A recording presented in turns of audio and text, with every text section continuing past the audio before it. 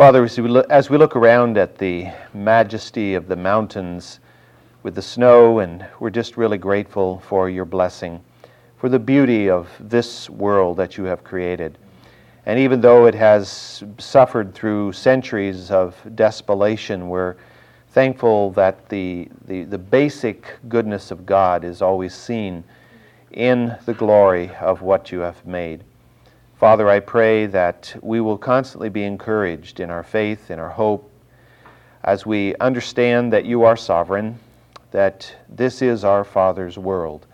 And even though sometimes we may be discouraged by the tragedy we see around us and the decay, Father, keep our hope strong, I pray. May we really be lights in a dark place. May we be centers of joy and peace. May our homes reflect the presence of Christ, and those who come into our homes sense the peace of the Prince of Peace. Lord, I pray that today you will bless our study again. We're just grateful for the truths of the Word, and I pray that somehow we'll be able to put ourselves back into the shoes of these people and sense what they went through and realize the truths that they had to learn and to apply them in our own lives today. Lord, bless each one here in Christ's name. Amen. I'd like to read from the 35th chapter of Genesis, beginning at verse 9. Then God appeared to Jacob again when he came from Padan Aram, and he blessed him. And God said to him, "Your name is Jacob. You shall no longer be called Jacob, but Israel shall be your name." Thus he called him Israel. God also said to him, "I am God Almighty. Be fruitful and multiply.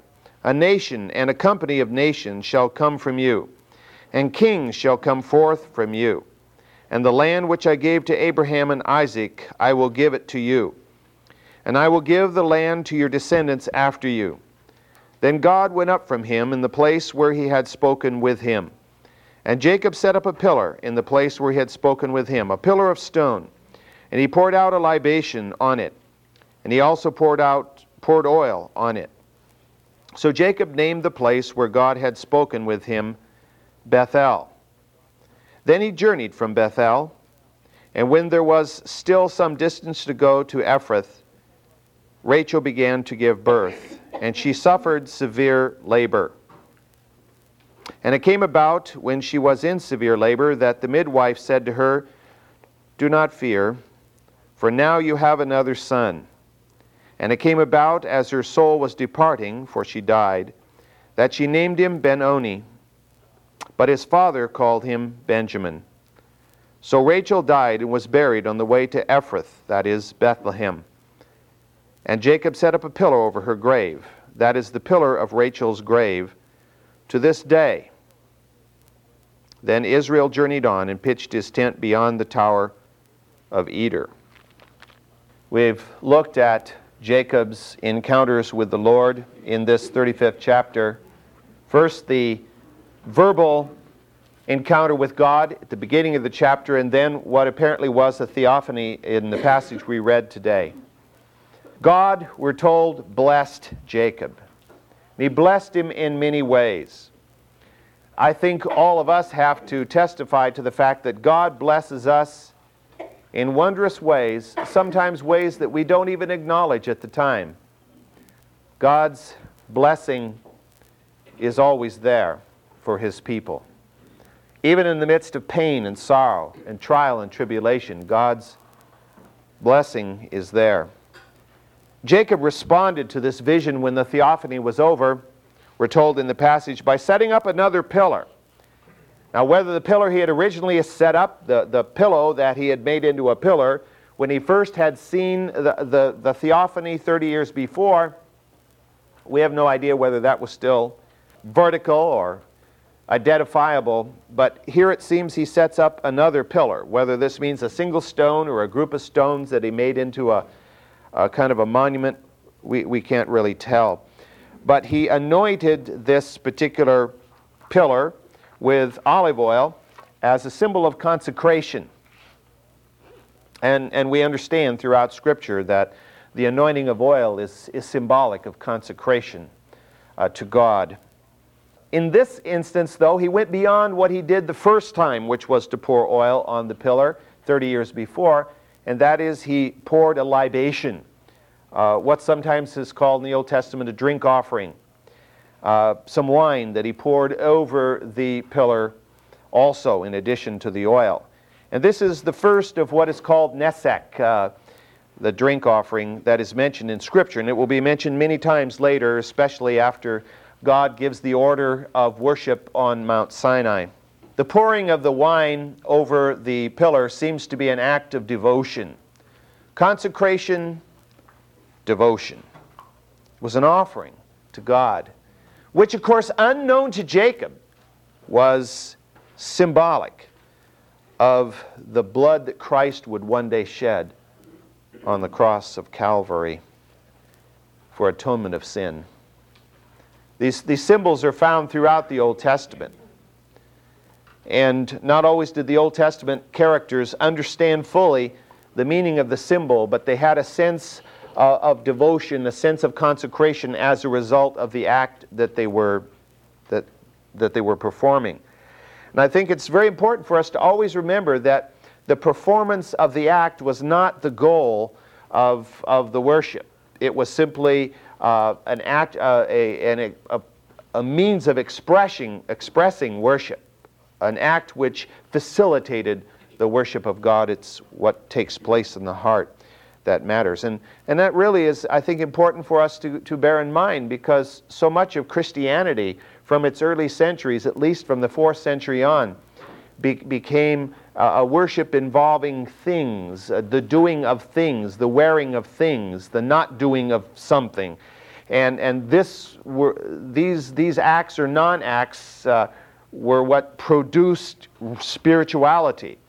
Again, as the Scripture teaches us very clearly, it's the faith of the heart that matters, not the outward acts. The outward acts should be expressions of that faith, but they do not create that faith in the first place. What's interesting is, we're told that Jacob again names the hill. Now this is the third time we have the statement made that this place would be called Bethel. That is the house of God. The extent to which, now remember again, he came to this hill where he had originally encountered God, and the Scripture tells us that there was a city or a town or a village on this hill. It was called Luz, which meant almond tree. And of course it would be a city that was inhabited by Canaanites. Now, they obviously couldn't miss his coming. Remember, Jacob's household was a very large household, and it spread out over large number of acres. The number of tents pitched was probably in the dozens at least, and with gigantic herds. And so the people of Luz knew he was there. And did they witness this little act of dedication that we've read? Well, we don't know. If they did they have understanding? Did they think he was crazy? We aren't told, but certainly they were wary of him, because they were recipients of the news of what had happened at Shechem, and in their hearts too was the fear placed by God, certainly, of this man. And so, what was the impact of what he did upon their hearts? Well, the Scripture is silent. We can only hope that maybe there was a positive impact of some sort. The next few verses from 16 through 20, which we read this morning, deal with specifically, now moving to page 61, letter I, the birth of Benjamin and the death of Rachel. Jacob has fulfilled his vow. He moved to Bethel. The time in Shechem was a disastrous time for him and for his family. And so as an act of obedience, he has finally moved to Bethel, and he is living there because God said, don't just go there, God said, dwell there, to live there for at least a period of time. And so he was doing as he was commanded back in the first verse of this chapter. We don't know how long he was there. How long did he dwell at Bethel? Was it weeks? Was it months? Was it a year? It's possible. But finally he decides it's time to go on to Hebron. Time to go down and move the whole family to the homestead. Now, as I mentioned to you before, the evidence in the passages that we have been reading is that he had been home. He personally had probably been home to Hebron, but his whole family had not yet been moved there. And so now he is moving his family to Hebron. Why? Well, certainly there's the draw of the homestead. Certainly there's a sense that God is leading him to do this. I think maybe the catalyst of the moment was the word came that his father was not doing so well. And so he decided he'd better move his family there so that he could be with Isaac during his last days. Well, it didn't turn out to be last days. It turned out to be last years. It's very interesting the way Scripture reports these things. It sounds like somebody's about ready to die, and you find out they're still alive 20 years later. It's kind of a long dying process in some cases.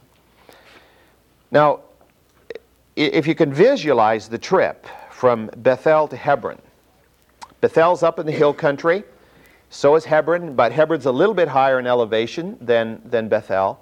And again, moving down the ridge route towards Hebron, he certainly would have passed within sight of the city that would later be known as Jerusalem, probably the city of Salem.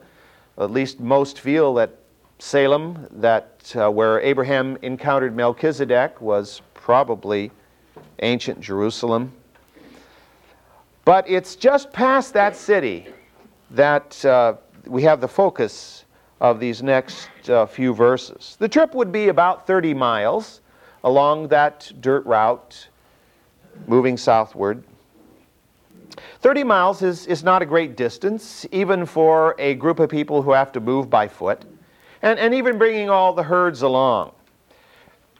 We could imagine that even if every night the whole camp was set up, and tents were pitched and the whole deal, that probably it would not have taken even a week to make the journey from Bethel to Hebron. And yet, in the midst of this journey, at a little town or near a little town called Ephrath, Rachel goes into what the Scripture calls severe labor. Now, Bethlehem's about halfway, or close to halfway, between Bethel and Hebron. Now, over 10 years before, she had given birth to her first son, Joseph. And if you remember the account, as we read it and studied it at that time, that she publicly asked of God that he would give her yet another son. Now, 10 years had passed. And in that 10 years, she had not been fruitful. And no other child apparently was born of her, at least none the Scripture records, and certainly no son. But now she is giving birth. She has, of course, become pregnant. When she named her son Joseph, she named him Joseph, which means he shall increase. And to whatever extent that was to be prophetic about the growth of the tribe of Joseph, which in the sons Ephraim and Manasseh would become the largest of all of the tribes of Israel in the early years, I think what she meant in addition was that may he be increased by the birth of a brother. And that seems to have been her desire. She was desperately thankful to God and to Jacob to give birth to the first son, because this broke the spell of her barrenness. But a second son would be an even greater blessing. And of course, as we know from reading the passage, she would pay a very high price. The highest price you can pay to bring that second son into existence. She probably became pregnant at Bethel, maybe as part of God's blessing upon Jacob for his obedience, for leaving Shechem and going to Bethel, setting up the pillar, for leading his family in worship, for returning to the type of godly leader that God intended for him to be in the first place. God had said to him at Peniel, "You're not Jacob anymore, you're now Israel." But as we noticed at Shechem, he was acting like Jacob and not like Israel. And now as God speaks to him and he obeys, and he traveled to Bethel and he worshiped God and he led his family in this worship, I think that's when God blessed him by allowing Rachel to become pregnant with her second son. And as they approached Ephrath, now Ephrath meant nothing to them in those days, I'm sure. Probably just a little tiny village. Just outside, just north of the town apparently, she went into severe labor. Scholars don't seem to know the real origin of the name Ephrath. It's thought to have meant abundance. And that's very possible because later on that same site, the town would be called Bethlehem, which means house of bread, carrying on that concept of abundance. We read in the 17th verse that she went into severe labor, and the Hebrew word here implies fierce, cruel, oppressive. I mean, we're not talking about just a little extra pain here. We're talking about a lethal labor that she entered into at this time.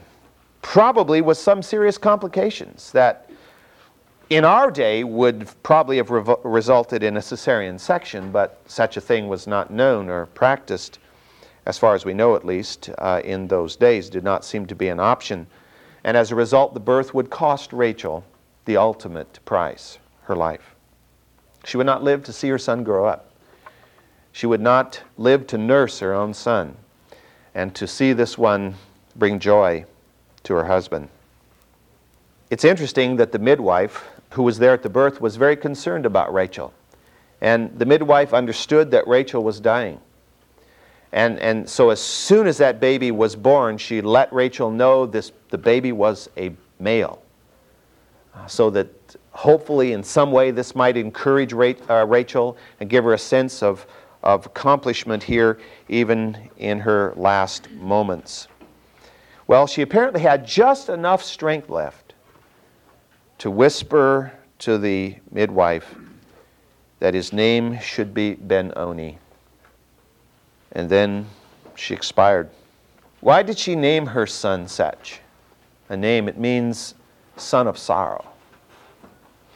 Well, certainly it was because of the great price she paid. She probably knew she was dying and she would not live to see the son grow up, and so he was son of sorrow. But I think beyond that, he was the son of sorrow in that she knew that Jacob would take her death very, very seriously, and it would be a very hard thing for him. And that throughout his life, this son would be a reminder of the loss of his beloved Rachel, and thus he would be the son of sorrow. It's very interesting to me that that seems to have been prophetic in some ways. Let me turn to the second chapter of Matthew. And we all remember the account of the Magi coming from the east and following the star and asking of Herod where the king of the Jews was born. And it was a shock to him. He didn't know there was any other king of the Jews in any way. They were told to go to Bethlehem.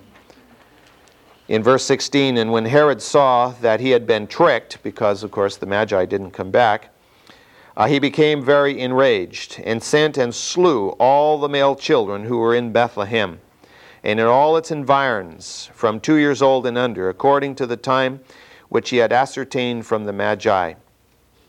Then that which was spoken through Jeremiah the prophet was fulfilled, saying, a voice was heard in Ramah. Ramah means a high place, from above. It may be a geographical location. There was a Ramah not too far from Bethel. Weeping and great mourning. Rachel weeping for her children, and she refused to be comforted because they were no more. Obviously, this is speaking of Rachel's descendants, the mothers of the children who were in effect daughters of Rachel, who lived in the area and who would lose their sons to this tragedy. As we study the Christmas story, it seems that we read this, but I don't always know that we recognize the tragedy that surrounded the birth of Christ. The tragedy of, who knows, certainly dozens, maybe hundreds, of little boys under 2 years of old who were slain. Part of the price of the coming of Messiah. It's not on your outline, but you remember that when the Magi were told where to go, it was because the scripture was given to them from Micah, which tells us that Messiah would be born in Bethlehem Ephrathah. This would be the place where the Messiah would be born. It's interesting that Rachel, who is considered really to be sort of the mother of the Israelite nation, should give her life there at the place where Messiah would be born, better part of 2,000 years later. Try to put yourself, if you can, into Jacob's situation. Jacob had 4 wives, for which he paid a high price.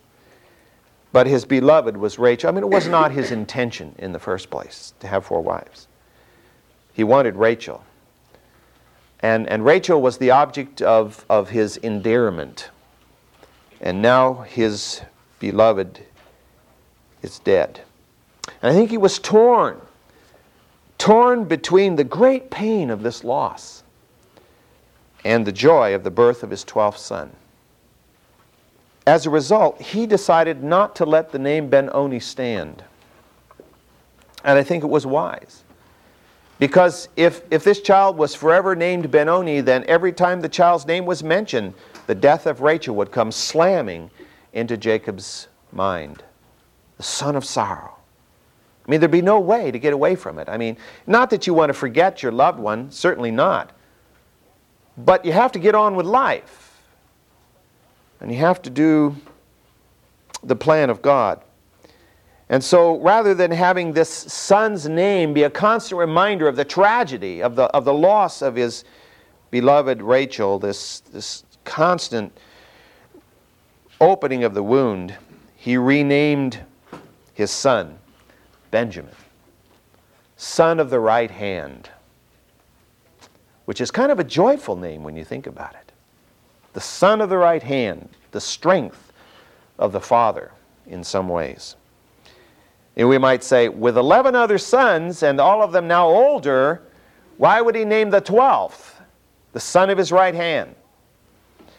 Well, I think, at least in part, it was because he's the son of his old age, relatively speaking. When you study these passages, you have to really kind of redefine old age. I mean, he's about 100 years old here, which to us would seem pretty old to be having a son, even to be alive. But you have to recognize his father lived to be 180. And he would live another half a century nearly after this time. So, but I think he had a sense that maybe this was my last son. And so he will be my strength in my latter years. He'll be the baby, but he'll grow up to be my strength in the latter years. And so he named him son of the right hand. Well, Jacob buried his beloved wife, and I think that was extremely difficult for him to do, just north of Ephrath. Now, the scripture does not say one thing about the impact of this death upon the rest of the family. Certainly for Joseph, it was a great loss. But what about for Leah, her sister?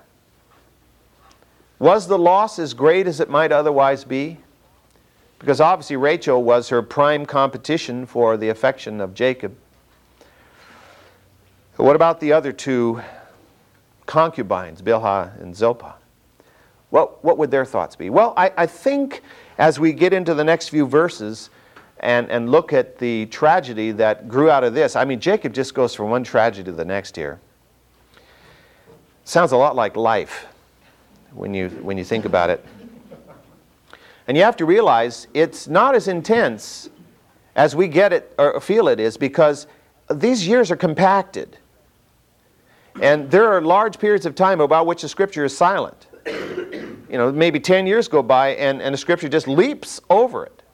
Like I'll be pointing out here, if not today, next Sunday, that as you move from, the last few verses of the chapter leap over a 20-year period. Jacob moves to be with his father, and then it says his father dies, but his father doesn't die for 20 years approximately. So what we're doing is distilling all of these things in a compact area. And so it makes it sound like it's just bam, bam, bam, bam, bam. Sometimes we may feel life is really that way. And to us, in some ways, it is, because our lives are half as long. And often we have as much compacted thus in a shorter lifespan. He buried his beloved Rachel just north of Ephrath. The exact location of the tomb is not known for sure, but there is a structure standing on the traditional site of the tomb of Rachel on the northern outskirts of Bethlehem today. And there's absolutely no reason not to accept that as the true site.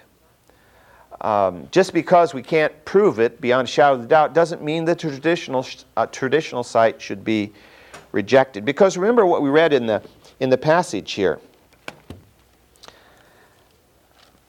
In verse 19, so Rachel died and was buried on the way to Ephrath, that is Bethlehem, and Jacob set up a pillar over her grave. And notice the last half of that sentence. That is the pillar of Rachel's grave to this day.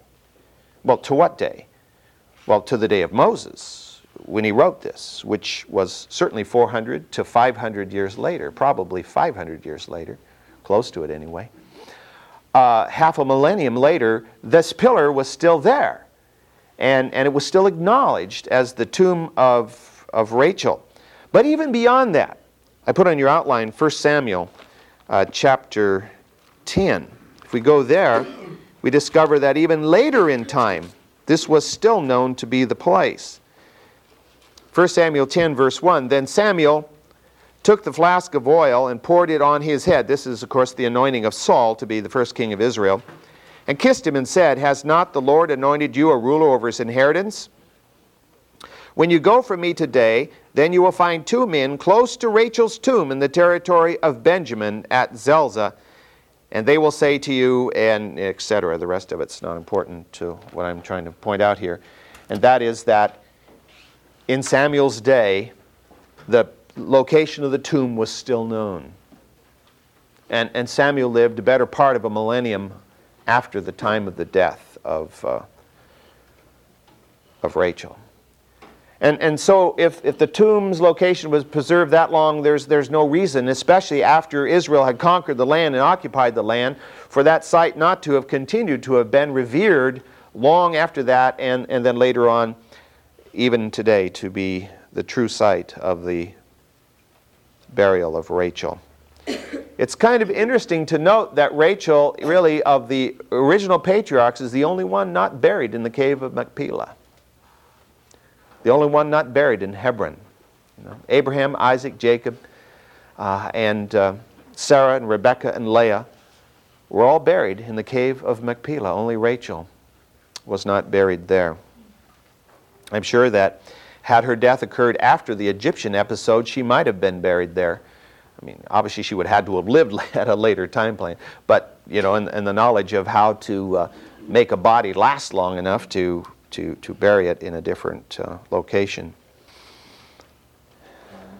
Just a question that what you just said just popped in my mind when I was reading this thing early part of the year. The woman least loved, least cared for is the one who is buried next to Jacob. I thought that was rather poetic in its own way. Yeah, I think it's a statement by the Lord of his love for Leah. We may miss out sometimes on the rightful human love we should receive, but God's love is without limit and is without prejudice. And I think that's really an important point from Scripture to keep in mind. It's a good thing to note. I'd like to look now at verse 21 to the end of the chapter of Genesis 35. Then Israel journeyed on and pitched his tent beyond the tower of Eder, And it came about while Israel was dwelling in that land that Reuben went and lay with Bilhah, his father's concubine, and Israel heard of it. Now there were 12 sons of Jacob, the sons of Leah, Reuben, Jacob's firstborn, then Simeon, Levi, and Judah, and Issachar, and Zebulun. The sons of Rachel, Joseph and Benjamin. The sons of Bilhah, Rachel's maid, Dan and Naphtali. And the sons of Zilpah, Leah's maid, Gad and Asher. These are the sons of Jacob who were born to him in Padan Aram. And Jacob came to his father Isaac at Mamre of Kiriath Arba, that is Hebron, where Abraham and Isaac had sojourned. Now the days of Isaac were 180 years, and Isaac breathed his last and died, and was gathered to his people, an old man of ripe age, and his sons Esau and Jacob buried him. Interesting how God lances the boils, isn't it? God doesn't perform plastic surgery over the ugliness that exists. God's not afraid to reveal human sin even at its ugliest and in its grossest forms. He doesn't gloss over the failure of his people, which of course is a tendency we have to do. We try to gloss over our own sin or gloss over the sin of someone that we care about and try to cover it up rather than, as God does, cut to the heart of it to try to open it and let it be healed. God owns up to the fact, and I think this is a really important point for us. Because if we have a child who goes astray, we can get under the burden of feeling that somehow we were terrible parents. And sometimes other people help us along and point out how we should have done this and should have done that and club us over the head with the scripture. And we get the sense that, oh man, my child wouldn't have been like this if I had been a better parent. And well, you know, there's probably some truth in it at some point, but I think most of us under God do the best we know how at the time. And God knows that. It's like the phrase you've all heard, you know. God gives us children when we have the strength to have them, but often we don't have the wisdom. When we have the wisdom, we don't have the strength. It just seems like it doesn't add up. Maybe that's why God had these people get so old before they had kids. I don't know. But what we see here is a perfect heavenly Father. A perfect heavenly Father whose children go astray. I mean, a perfect heavenly Father put a perfect Adam and a perfect Eve in a perfect world, and they rebelled. What could God do more? There are times when we've done our best, and the children still do not walk in the way of the Lord, at least for a time. And it's not good for us to club ourselves over the head, I don't think. It's good for us to pray. Pray a lot. I think the failure here, though, is to some extent Jacob's. I think he was doing the best he knew how, though, so we can't be too hard on Jacob. It's also, of course, the failure of Reuben.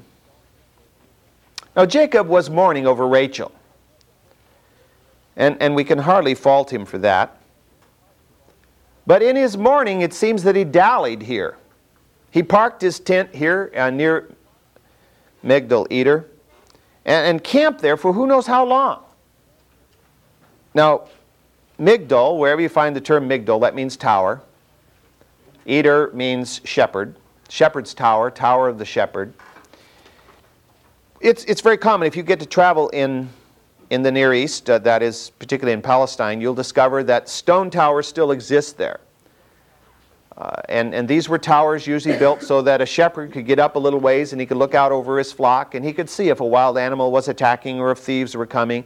And hence he could use that as a place for protection of his flock. This must have been an unusual tower in some way, though, because of it being given a special name like this. Unless, of course, we use everything in just small caps here and just say this was a shepherd's tower and not the shepherd's tower. Whatever the case, he was camped at this particular location. And in verse 22, the implication is that he dwelt there for a while. The word dwelling is used, which usually means to live, to actually stay put for a period of time. And it was while he was here. You see, he was in the midst of a trip that shouldn't even have taken a week to go from Bethel to Hebron, and everybody was geared up for that. Of course, nobody was expecting Rachel to die. And certainly everybody could recognize that Jacob was going to suffer here, and time should be spent to commemorate Rachel, to bury her, and to mourn for her. But should it go on for weeks? Should it go on for possibly months? Well, whether we answer yes or no to that, it seems that it was that delay that opened the door to this tragedy in his family. Reuben was the eldest son, and how old was he? We don't know. He certainly was probably not yet 30. Probably in his mid-20s, unmarried, probably with not much prospect of marriage because of the relationship with the Canaanites had not been good, and the whole deal that happened with Dinah pretty much closed that door. And his father and his grandfather had obtained their wives from the family up in Padan Aram, and there's no indication here that that was a possibility or a likelihood for him. But I'm not sure whether marriage was the real concern here or had much to do with the whole story. How and why he became involved with Bilhah, we're not told here. Scripture is very terse and blunt.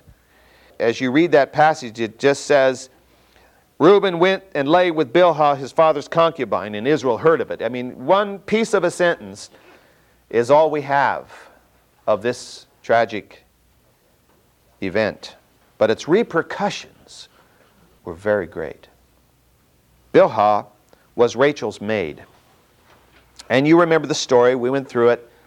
Leah was having children, and Rachel was not. And so Rachel gave to her husband Jacob her maid Bilhah, so that by her children would be born, and Rachel could claim them because of the laws of the land in that day. Well, Bilhah was thus, in effect, a wife. Technically, I suppose, a concubine belonging to Jacob. But she was the mother of two of Reuben's half-brothers, Dan and Naphtali. I mean, brothers that he went out in the field and tended sheep with. This woman was the mother. Now, she was probably at least 15 years older than Reuben, because she had been given as Rachel's handmaid at the time of the marriage. And as we know, Rachel did not have children for many years. And so, even though Leah did right away have a child, we're still talking about a lady who had to be probably at least a teenager, I would think, to be a maid to Rachel. I don't think this was a love affair. I think, and I've listed on the outline there, what may have been the causes or the reasons for what happened here. First of all, it could have just plain been flat out an act of lust on the part of Reuben. Could have been he was attracted to this lady. That's a possibility. But I think more likely there's something under the surface going on here. The second possibility I've listed there was that Bilhah played a role in this. Whether she just encouraged it or actually sought this situation, it's possible that what she was doing was striking out at Jacob for not paying attention to her. Certainly she was only a concubine, she had only been a maid, but she was a human being. You know, she had needs, she had emotions, she had desires, she had a life that she wanted to live, and this man had been in her tent. She had borne him 2 sons, possibly daughters. And so it was her way of saying, hey, I'm here. Especially since he was spending all his time mourning for Rachel. But even more likely than that, I think, this was Reuben's deal. I think Reuben did this intentionally. And it was his way of getting at his father. Because whose son was Reuben? Leah's, not Rachel's. He was the firstborn. He was the one who was supposed to inherit the whole thing. But he was born to the less loved wife. And I think that what we have here is a kind of delayed reaction to the favoritism that had been given to Rachel over Leah over all the years, in which Reuben had witnessed from the time he was old enough to understand the hurt of his mother, because she was always second class in Jacob's eyes, it seemed. And Rachel was the object of his affection. So what is he doing here? I think that he is saying to his father, wake up. I'm important. You need to pay attention to someone else. I think what triggered this, it could have happened earlier, but I think what finally brought it to a head was the birth of Benjamin to Rachel. And then the naming of this son, son of the right hand. Well, that was Reuben's position. He should be the son of the right hand. He was the firstborn. And the right hand position is the preeminent position. I think in his own mind that was the last straw. And I think it was further aggravated by this excessive grief that his father was going through. The last time he delayed and dallied around back at Shechem, tragedy struck the family. It's fine, grieve, spend a week, but let's get on with the program. After all, there are 3 other wives. There are 12 sons and who knows how many daughters out there who need your leadership, Jacob, who need your love, who need your concern. We can't downplay the need to grieve. But we have to recognize at the same time it can be carried to excess. And when it's carried to excess, it becomes selfish. Because it's all focused in on the person doing the grieving. And a godly leader is supposed to be selfless. A servant. One who gives himself for the good of those he's leading. Give him time to work it through. But how much time does he need? Apparently, Reuben considered it too much time. Now, there's no indication in this passage that force was used or that this was rape. I'm not saying just because it's not indicated that it wasn't. But the fact it wasn't indicated may mean that all of these factors came into play. That it was primarily Reuben's initiation, that it was an act of lust, that it was an act of vengeance, but that Bilhah also cooperated because of her own agenda. All of these factors could have played a role in what happened. You'll notice how the scripture is so brief, and it says, and Israel heard of it, period. And it goes on and lists all the children of Jacob. It doesn't say he did a thing about it. He heard about it, but he did nothing, at least at that time. But we know he never forgot. And he carried it to his grave, that his son had carried out this act of insolence. And in his deathbed discourse, Jacob castigated his own son and deposed him from the position of preeminence that should have been his as the right of the firstborn. Reuben paid dearly for this act. And if it was an act of vengeance on his part, he paid a very high price for what he did. Let's turn to Jacob's final reaction. Did he bottle it up? until his deathbed. Genesis chapter 49. We read at the beginning, "Then Jacob assembled his sons and summoned his sons and said, 'Assemble yourselves, that I may tell you what shall befall you in the days to come. Gather together and hear, O sons of Jacob, and listen to your father.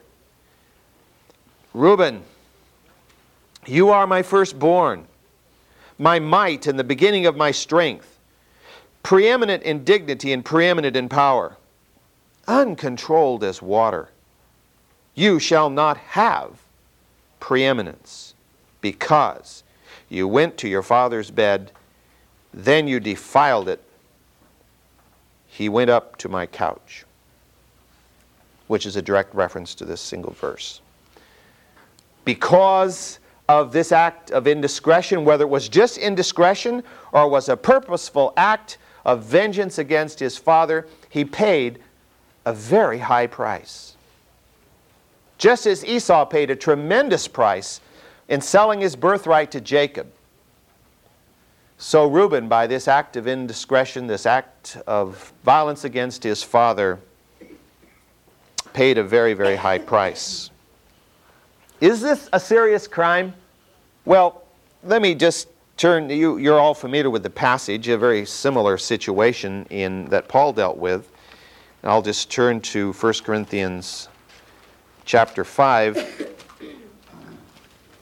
Dealing with the Corinthian church, Paul says, "It is actually reported that there is immorality among you, an immorality of such kind as does not exist even among the Gentiles, that someone has his father's wife.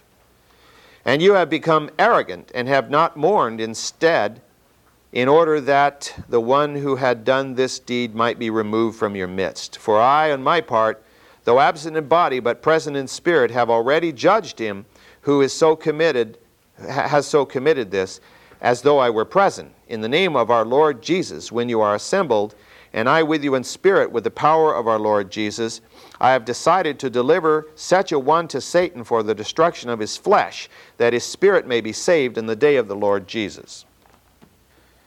It was considered to be a heinous act, by the New Testament time at least. Not even the Gentiles do this. And it's no different from the situation we're looking at here at all. Reuben, of course, had lived before the Mosaic Law.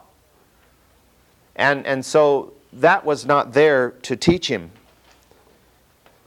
But he knew what was right, and he knew this was wrong.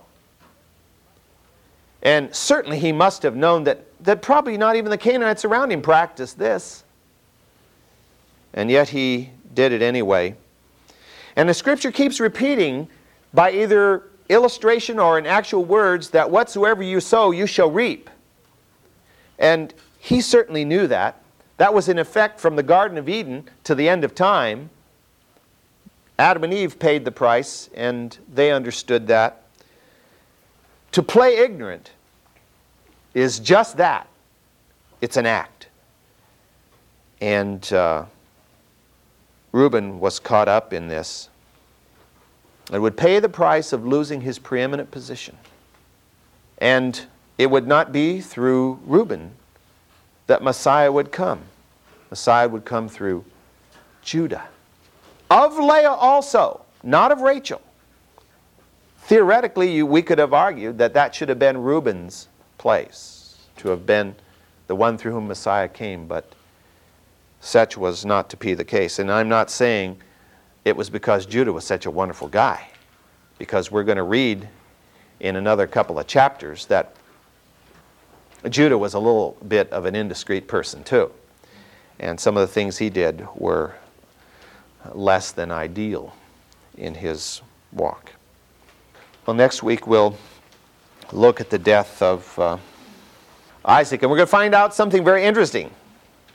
And that is, he takes 20 years to die.